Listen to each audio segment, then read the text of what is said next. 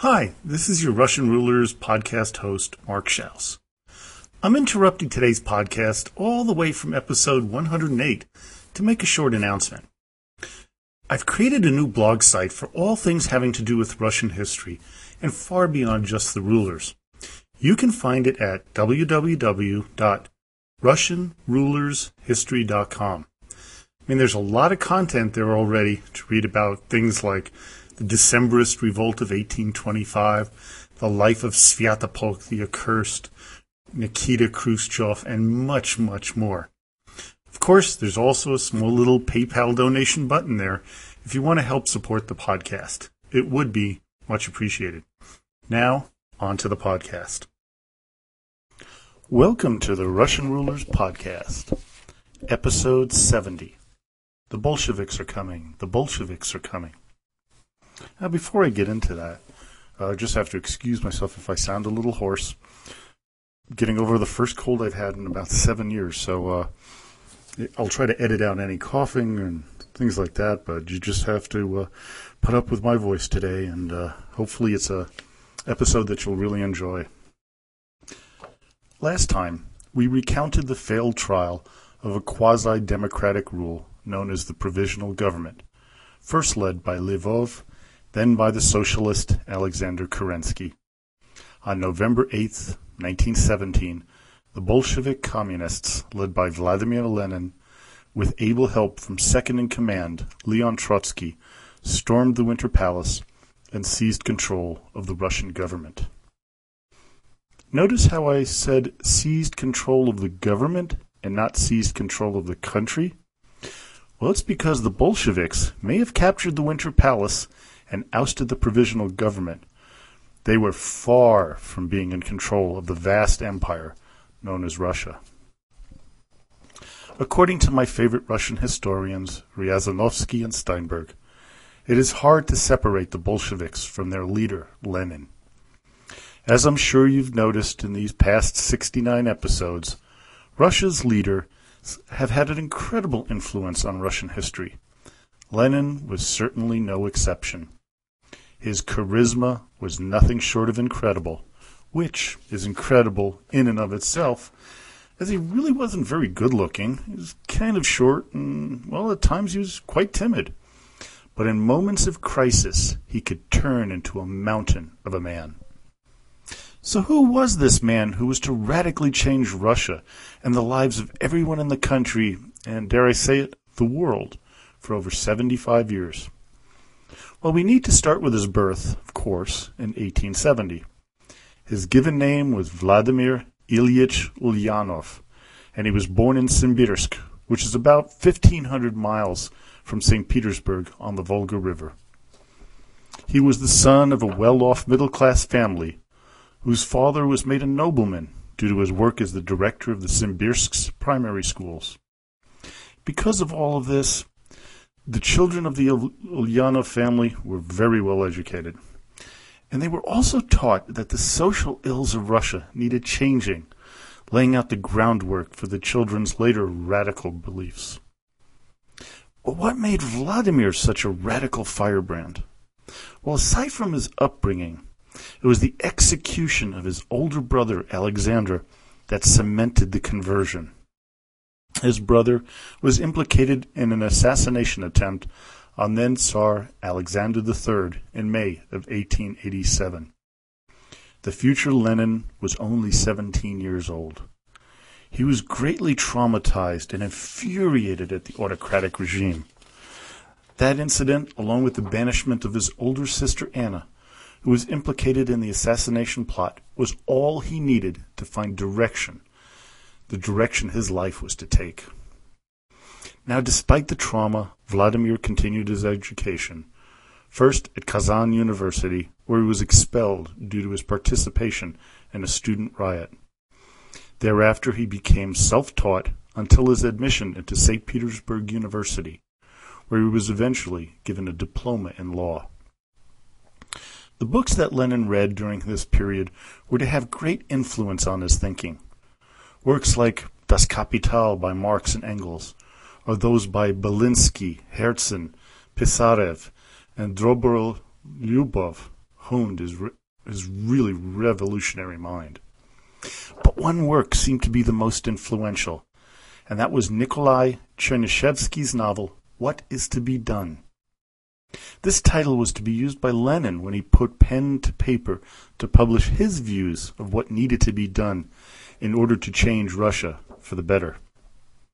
The fact that he was able to read books like the ones he did shows how different Russia had become after the reformations of Alexander II. Despite the reactionary views and policies of Alexander III, and Lenin being under the watchful eye of the Tsar's secret police, universities were still a hotbed of radical discourse. No amount of repression could put the revolutionary genie back in the bottle, and we have to go back a little bit in time. It's especially true after the troops returned to Russia after they defeated Napoleon in 1816. The officer corps knew that Russia was miserably backward, and that knowledge began to spread to people. It is here that the fermentation of the Leninist version of Marxism began to brew. I love the way Ryazanovsky and Steinberg describe the basis of the Marxist system. Quote, "The roots of Marxism include 18th century Enlightenment, classical economics, utopian socialism, and German idealistic philosophy.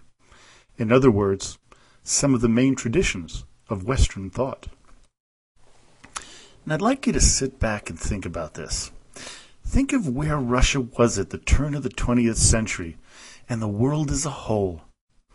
The feudal system had crumbled just a few decades before. The Renaissance was only a few hundred years in the past, but had only really hit Russia in the past 100. Before you think hundreds of years is a long time, remember, things moved very slowly back then, and that ideas and writings took time to spread. There's no internet, no mass media, no television. Most people were still illiterate, so only a very small minority were educated enough to comprehend the changing world. Most people were only interested in mere survival, their next meal, so revolutionary thoughts and deeds was the last thing on their mind. But with the onset of the Industrial Revolution and the immigration of people from rural farms to cities, talk of dissatisfaction with the way things were grew. Schools cropped up due to the need to have educated workers. But with education comes questions. Questions like, why do just a few people have all the money and power, and why don't I? What is so different about them that allows them to lord over and control me? What is it that stops me from taking over and ruling the country? You also have to understand that the ones asking the questions were not the peasants, although they wanted a better life. Just that running a country and overthrowing the Tsar was, for the large part, unthinkable. No, the ones who were thinking the unthinkable were the well-to-do, the newly minted middle and upper classes. The light bulbs of change were brightest in their heads as they came to the realization of how corrupt their world was. Now come back to the world of today and look at the turmoil around you. We're not so different at the beginning of the 21st century, except this time we hopefully use hindsight to truly change the system for the better and not fall into the totalitarian monster that was to become the Soviet Union. Back to Lenin. By 1895 in St. Petersburg, Lenin began to spread his ideals to like-minded revolutionary Marxists when he founded the League of Struggle for the Emancipation of the Working Class. The secret police were carefully watching Lenin, so on December 17, 1895, he was arrested for plotting against the Tsar. After 14 months of solitary confinement, he was exiled to Siberia, where he met the influential Marxist socialist Georgy Plekhanov. Here, Vladimir Ilyich Ulyanov transformed himself into the man known to the world as Lenin. Here, in Siberia, he married fellow activist Nadya Krupskaya in July of 1898. Lenin's exile ended in 1900, but instead of returning to St. Petersburg, he went to Munich, followed by time in London, and finally in Geneva in 1903. But it was in 1902 when he took the name Lenin, which comes from the Siberian Lena River. That year, he also met fellow revolutionary Julius Martov and wrote his book, What is to be Done? 1903 saw a meeting of the Second Congress of the Russian Social Democratic Labor Party. Now, there were three distinct factions. One, the Bolsheviks, led marginally by Lenin. The second, the Mensheviks, led by Martov. And the third and smallest were a group led by Trotsky. Now, the main difference between the three was on the issue of how the revolution should be manned. The Bolsheviks, guided by Lenin's What is to be Done, claimed that there needed to be a workers-peasant alliance against the Tsar. The Mensheviks believed that the liberal bourgeoisie should be added, while Trotsky thought that only the working class was necessary, with no need for the lower-class peasants or middle-class bourgeoisie to be involved. Lenin returned to Russia for a brief time in November of 1905 to take part in the revolution, but he hightailed it out with the crackdown started and orchestrated by Stolyapin in 1907. From 1907 until 1917, Lenin crystallized his ideas into what is now known as Leninism. With World War I breaking out, he moved to Switzerland to continue his arguments against capitalism. He viewed the war as strictly a capitalist battle between the German and the British Empire, with the workers, and especially Russia, as mere pawns. In March of 1918, he was made aware of the overthrow of the Tsar, and he knew he had to return to Russia. But how? The war made travel difficult, but after clandestine negotiations with the German government, Lenin, along with his wife Krupskaya and 28 fellow exiles, boarded a sealed one-carriage train in Bern, Switzerland, headed for Petrograd. Leaving on April 9th, they arrived 1 week later, on April 16th, 1917, at midnight.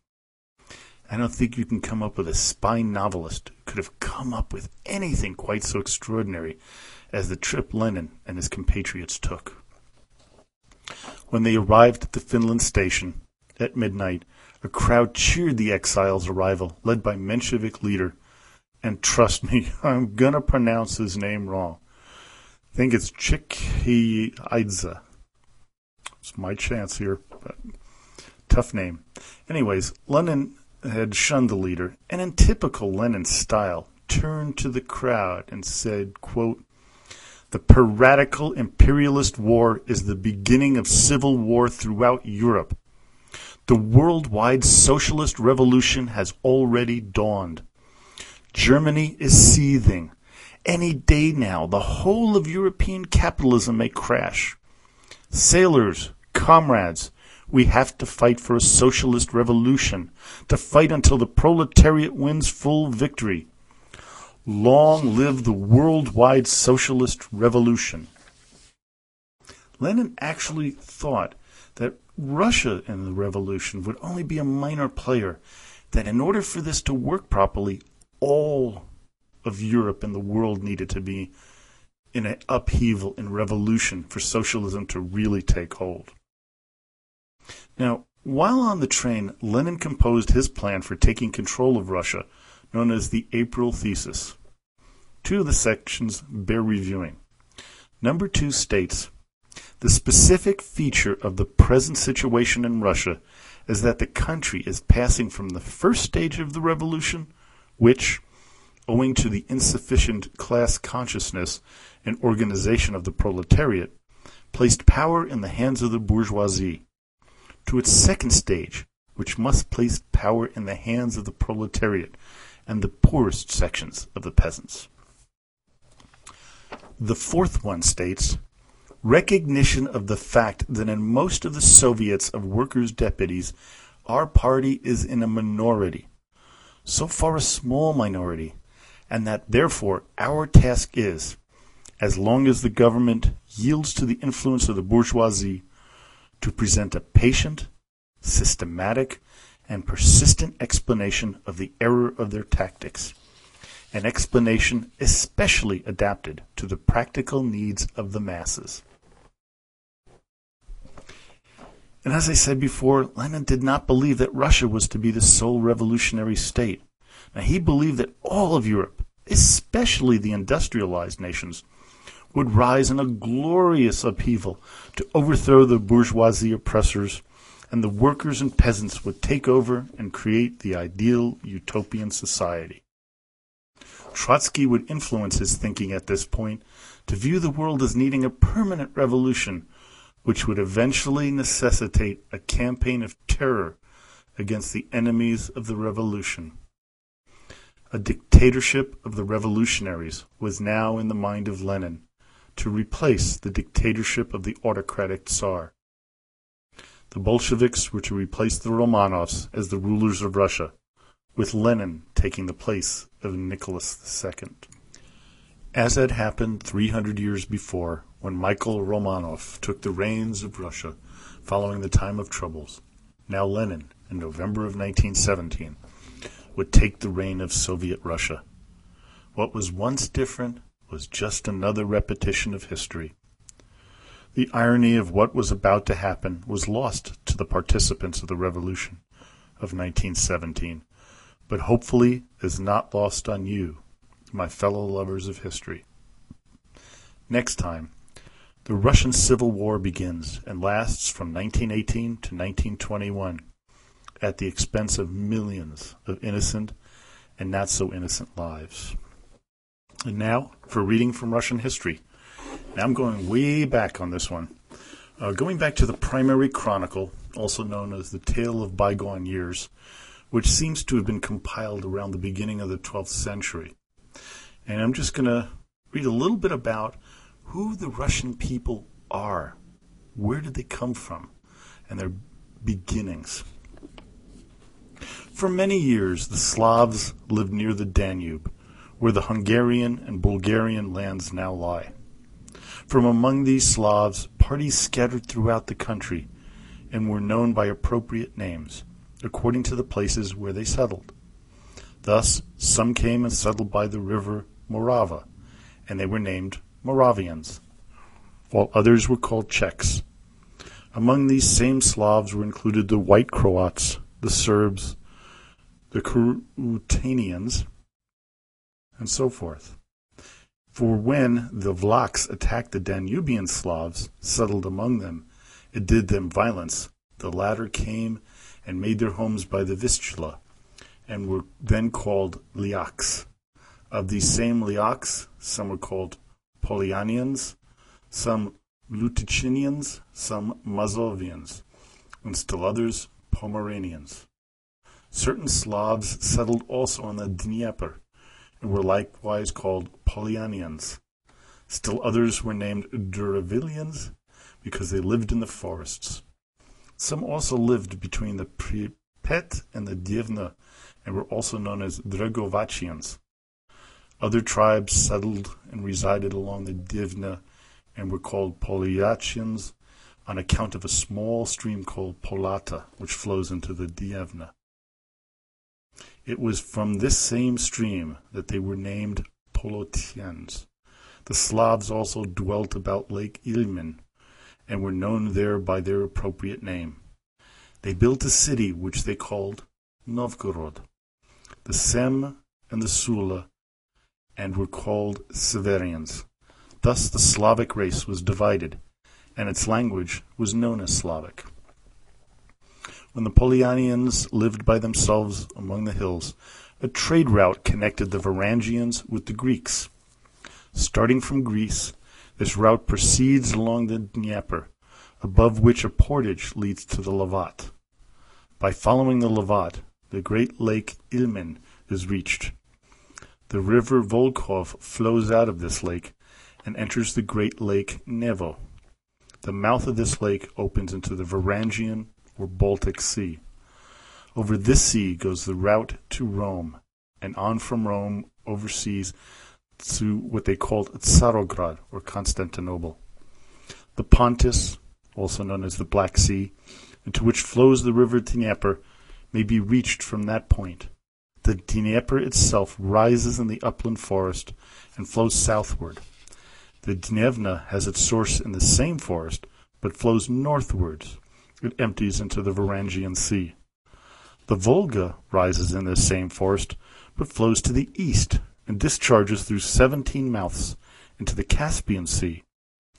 It is possible by this route to the eastward to reach the Bulgars and the Caspians, and thus attain the region of Shem, also known as Asia.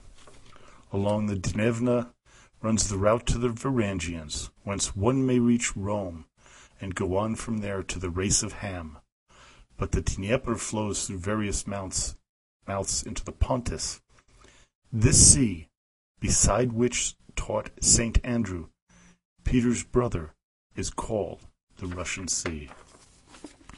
Well, I hope you enjoyed today's podcast. One thing I do want to say is I've always told you to go to the Facebook Russian Rulers History Podcast fan club page, but I'd like to do it for another reason this time.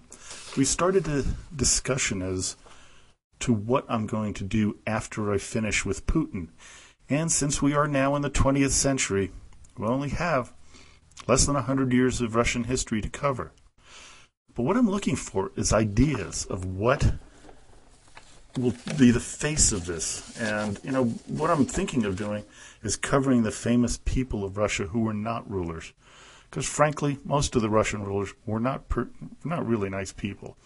So we've had a number of ideas. Some of the famous musicians, composers like Tchaikovsky, Rimsky-Korsakov, painters, writers, Anton Chekhov, so many, Gogol. I mean, it was just incredible, the history. But also events like the Battle for Stalingrad, which we will cover some. Also the Crimean War, which I've, kind of brushed over lightly in the past. So those incidents and people that you'd like to hear about, that's who we'd like you to talk to us about on the Facebook page. We've gotten some great ideas from the people already. We've got a nice list, but if we want to keep this Russian Rulers podcast going, I'm going to have enough topics to keep it, fresh and teach you about this wonderful subject known as Russian history. Well, I hope you enjoyed it, and as always, до свидания и спасибо большое.